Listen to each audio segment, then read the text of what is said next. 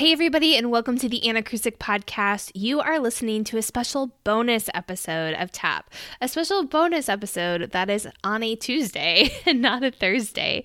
And the reason why is because today we're speaking with my friend Kristen all about being a member of the Sequencing Solution. She's going to give you an inside peek of why she decided to join the program and how it's changed her teaching.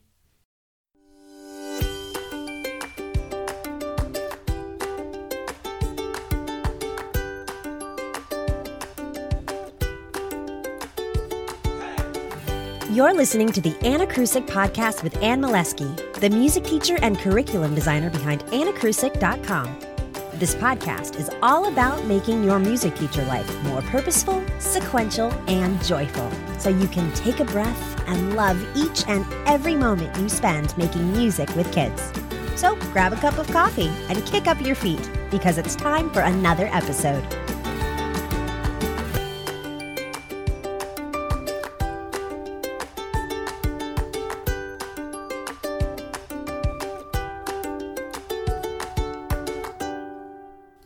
Okay, guys, today is a super special episode, and you are probably wondering, why are we having a podcast episode on Tuesday, and you usually come out on Thursday?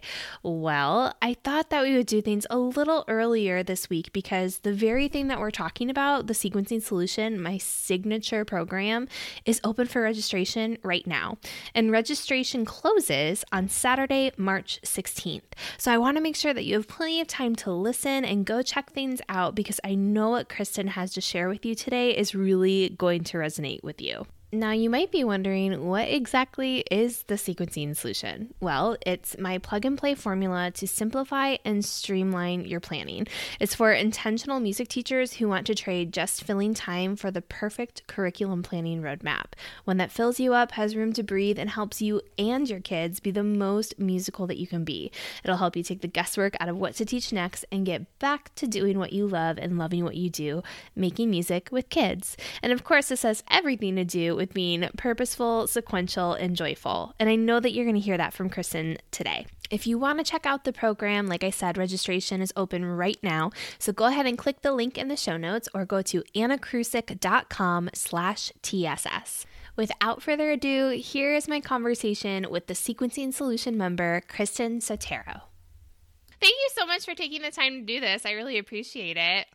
Of course. I'm so glad to be here. Thanks for having me. So my background, I grew up in Fort Worth, Texas. I knew that I wanted to do something in music when I was probably in middle school-ish. I just didn't know what. As I got into high school and I started looking at colleges, I thought about performance. That was kind of the direction I thought I was going to go. But then as I was looking at some more schools and I found Berklee College of Music in Boston, I saw that they had a film scoring program. And I had been obsessed with soundtracks for my whole life. And I had no idea that that was an avenue that you could take in college, was to study that. And so I knew that that's what I wanted to do. I applied, I got accepted, I moved to Boston, I did all that. I got my bachelor's in film scoring, and my experience there was invaluable. Now, I'm not in the film scoring industry, of course, but what I gained from all of that was helpful to me nonetheless, in this career that I'm now paving for myself. When I was leaving Boston, I needed a job desperately. I had to start paying back student loans right away. And I got a call from a high school band director near my hometown who said, if you want, you can come back and teach private lessons and help me with marching band and teach at the feeder middle schools. And unfortunately, I hate saying this now, but I said yes only because I needed the money. So I moved back home and I took that job, and that is when I fell in love with teaching, with just those first couple of years back here. And I knew that film scoring was still kind of at the back of my mind, but I was just really enjoying teaching so much. And so then I tried some other gigs out, and I was teaching and I was doing piano accompanist gigs. I played in a band for a little bit. I produced a podcast for a little bit. So I was doing all these things music related, but it never crossed my mind that maybe I should think about doing this full time. I was enjoying all these little part-time gigs. But so are you just mostly teaching private lessons, like high school private lessons? Is that what you're doing? Yes, pretty much. Awesome. That's all I was doing. And then I went and started working at a studio where I started teaching the little ones. And as soon as I started teaching those 5 and 6-year-olds, I thought, oh, how cool would it be to do that with a whole class, you know?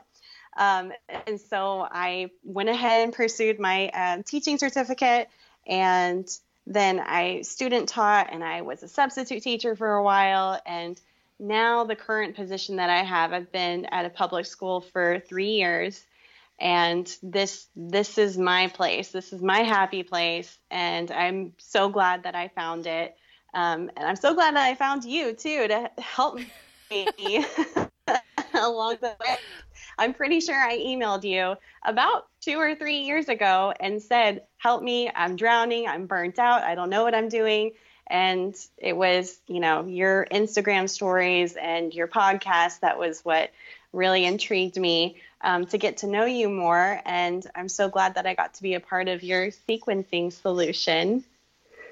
Oh, it's so sweet of you. So I love this story so much because so many people that I've talked to, just in general, not just on the podcast, but even like kind of the big pedagogy people in our field, a lot of them did not start out as music education people, which I think is just so interesting, right? So right. You started out in this like film score world, which is so cool. So you must have been really into composing way before you went to college, right? And that's just something that you loved, or? I mean, I wish I could say that I loved composing, but unfortunately, I hadn't really tried it before college. I mean, I did a little bit here and there, but mostly just for percussion is my principal instrument. So that was the only sphere that I knew about as far as how to compose for instruments. But what a great wake-up call that was to be at Berklee and to be immersed with other people who were so much better than me at everything. I just thought, well, you know, if they can do it, I can do it too. And so it was a combination of learning about composition and technology. And I mean, now I kind of get to do both in my job, in a different way, of course. But still, like I said, the experience was invaluable. I mean, I don't think I could give myself enough credit as a teacher if I hadn't had those experiences from Berklee. Yeah, and what an awesome way to hone your own musicianship through all of that too, right? Absolutely. Cool experience. So your current job right now, what grade levels do you teach? I teach K through 5, and our school has about 800 students. So there's 2 music teachers, me and my partner teacher. We're in different rooms, but my first year, our building was under construction, so we shared a room. And that was also a really good experience for me to kind of not necessarily be under the wing of the other music teacher, but just in terms of us getting to know each other better and me seeing her teaching habits and her seeing mine. And that was a good bonding experience for us. And she kind of helped me get to know the kids a lot better because she had already been there for a couple of years. And they only added another music teacher because of the growth of the school. So that was helpful too. How often do you see your kids right now? I see them once a week plus every other Friday for 27 minutes. Oh, wow. Okay. So you see your kids once a week and then every other Friday. So how does that every other Friday work? Like, do you just have combined classes every other Friday, or? We will either see the groups that we saw on Monday and Tuesday, or we will see the groups that we saw on Wednesday and Thursday. And that's if it's a regular Friday schedule. Our Fridays, there's usually always something going on campus, and our schedule just gets wacky, and we just kind of, between us and the art classes and PE, sometimes we just kind of have to separate and say, you take this group, and it's not always organized, but we just do what we have to do in the moment. Right. Yeah, of course, it's survival mode sometimes, Yes. right? For sure. So you really, really see your kids once a week for that 27 minutes. Yes. That's what you can count on each and every week. So, Yes. I mean, thinking about that, that's probably one of the things you're about to share. But thinking about that and all the other things just for music teachers, elementary music teachers, general music teachers in general, and for you personally, whether it's like your first year teaching when you first started out or like mid-year or as you've gone through these last couple of years, what do you feel like are some of the biggest struggles that music teachers have? Like, where do you find that you just wish that you had more help or more stuff? Yeah. And I kind of wanted to also mention that in one of your podcasts where you talk about us as teachers being like separating our identities as one as a musician and one as an educator. And because I also feel like there is a difference there. Like, it's not all in one thing. So as a musician, I feel like I'm always looking for more time to practice. I think that's every musician's dream, is to find more time to enhance themselves on their instrument. And also just learning to play more expressively rather than technically correct and accurate is also a struggle that I have. And then as an educator, I think you have to also realize that progress is going to happen, and it might not happen as quickly as you want it to. Everybody thinks that, the longer you teach, the better you get every day, every week, every month, every year. And that might be true for a lot of people, but sometimes I've noticed that my progress in some areas is much slower than others. And I don't think that there's anything wrong with that. I think best practices are fluid. They'll come and go when the time is right. And you can't always control that. And then also, I think another struggle that I have, especially when talking to people who are not educators, is the presumption that because we have our summers off and because we have winter break and spring break, that our job is easy.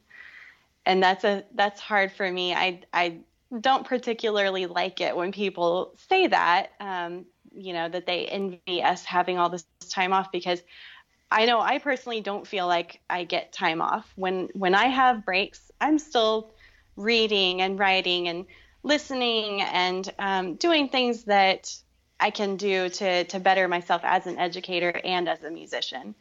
And so the one thing, if I were to combine the two and say what's my biggest struggle as a musician and as an educator, I think it's trying to suppress that self-doubt that we sometimes feel about ourselves.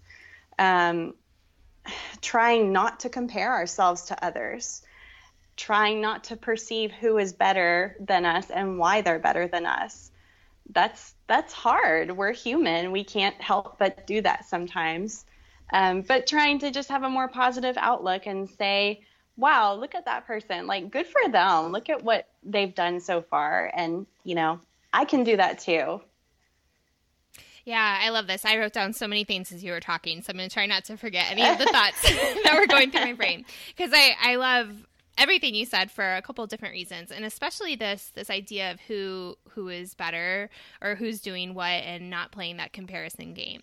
And it's really, really hard because number one, we're also isolated on our campuses, right? Mm-hmm. And number two, when we do get the opportunity to share with other music teachers, I think it's easy to forget that we're isolated on our campuses, which, like I've said 8 million times, is like your teaching situation is time-bound, situational, and always changing, and it's very different and changing at a different pace and has a different storyline than anybody else you might be talking to, right? And so, like, for me, especially the first couple of years I was teaching, and maybe you felt this way too, I would be in like my second year of teaching, and I would want all of my fifth graders to be at this level.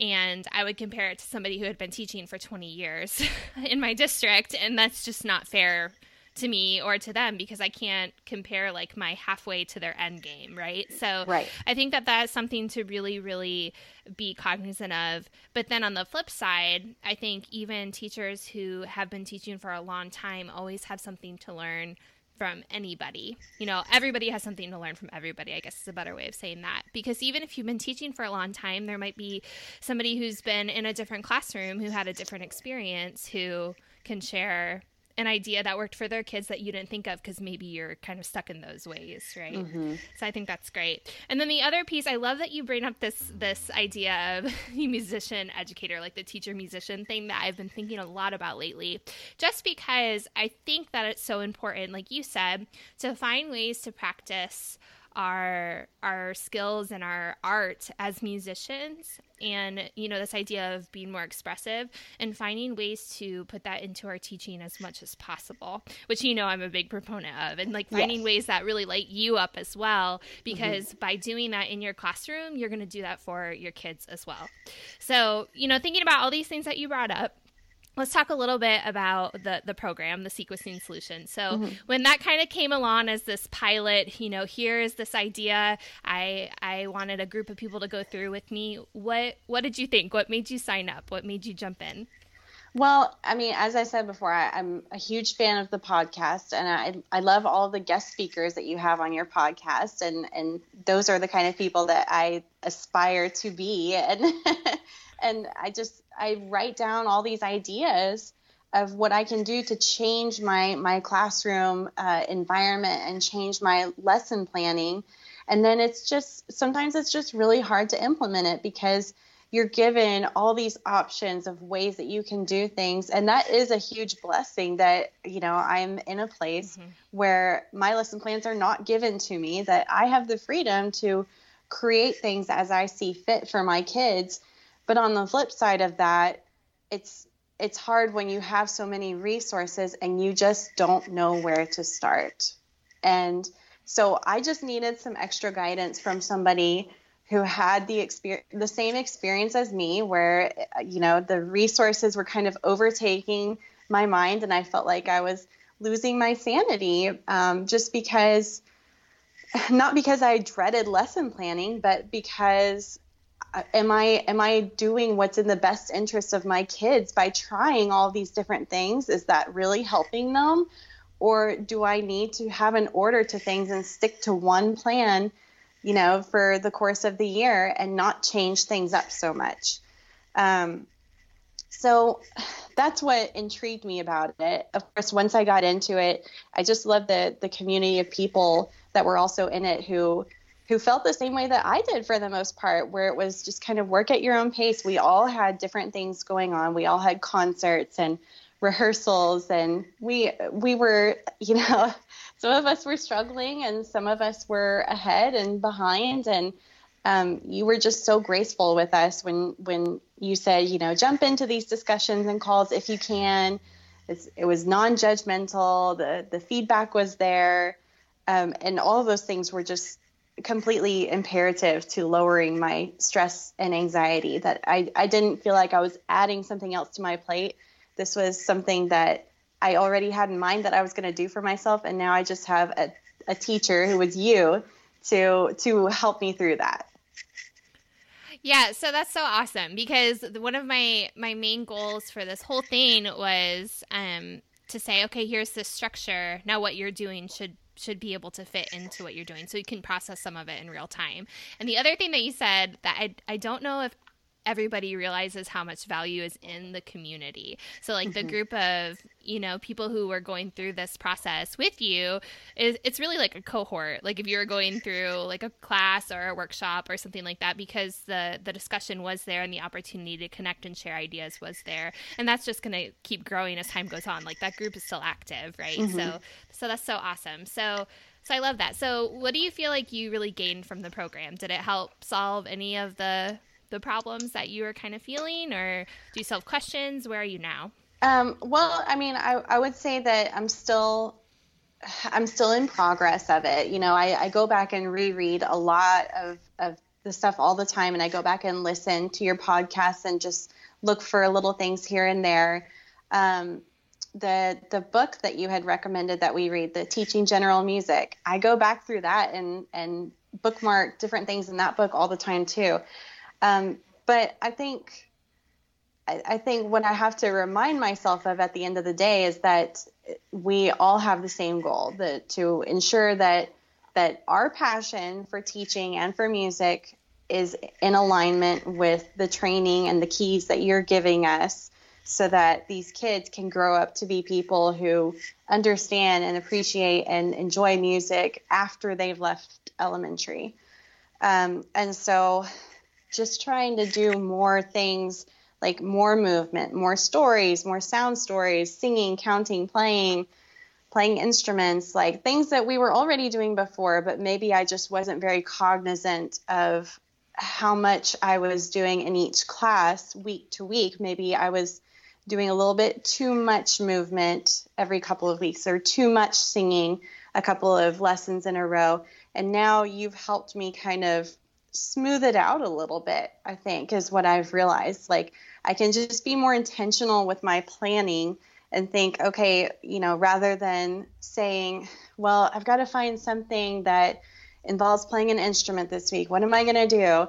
Now it's more like, well, I'm already doing this song that they're singing. Why not just add a dance to it instead? And then I can use that same dance with another song later on down the road. And just little things like that. And also, I think you recommended at some point that we use this book and this book. And these books are becoming my best friends, the 150 Rounds and folk songs. Like, there's a couple of ideas in there for games and activities, but what I'm finding is that I'm at the point where I can kind of come up with my own games and instrumentation for this. And it doesn't have to be written out in the book for me, because you encourage creativity. And that's what I think I'm working on right now, is just being more creative, finding one idea and then finding my way to get through to the kids with that idea. Yeah.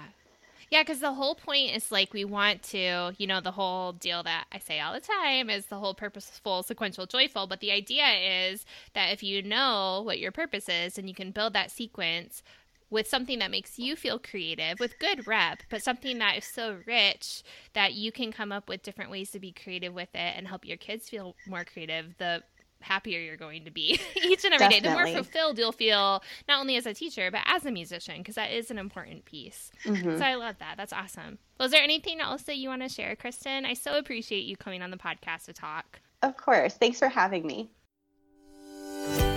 Thanks for listening to the Anna Krusik Podcast. For more details and information from this episode, check out the show notes on annakrusik.com. While you're there, join the Tap Insiders community on Facebook, where you can collaborate with Anne and other music educators. Also, if you found this episode entertaining or informative, don't forget to share with your music besties and leave a review on iTunes. The Anna Krusik Podcast is a proud member of the Music Teacher Development Podcast Network. The Muted Network provides support in the form of audio-on-demand programming designed by and for music educators. You can find more information about our network at mutedpodcasts.com.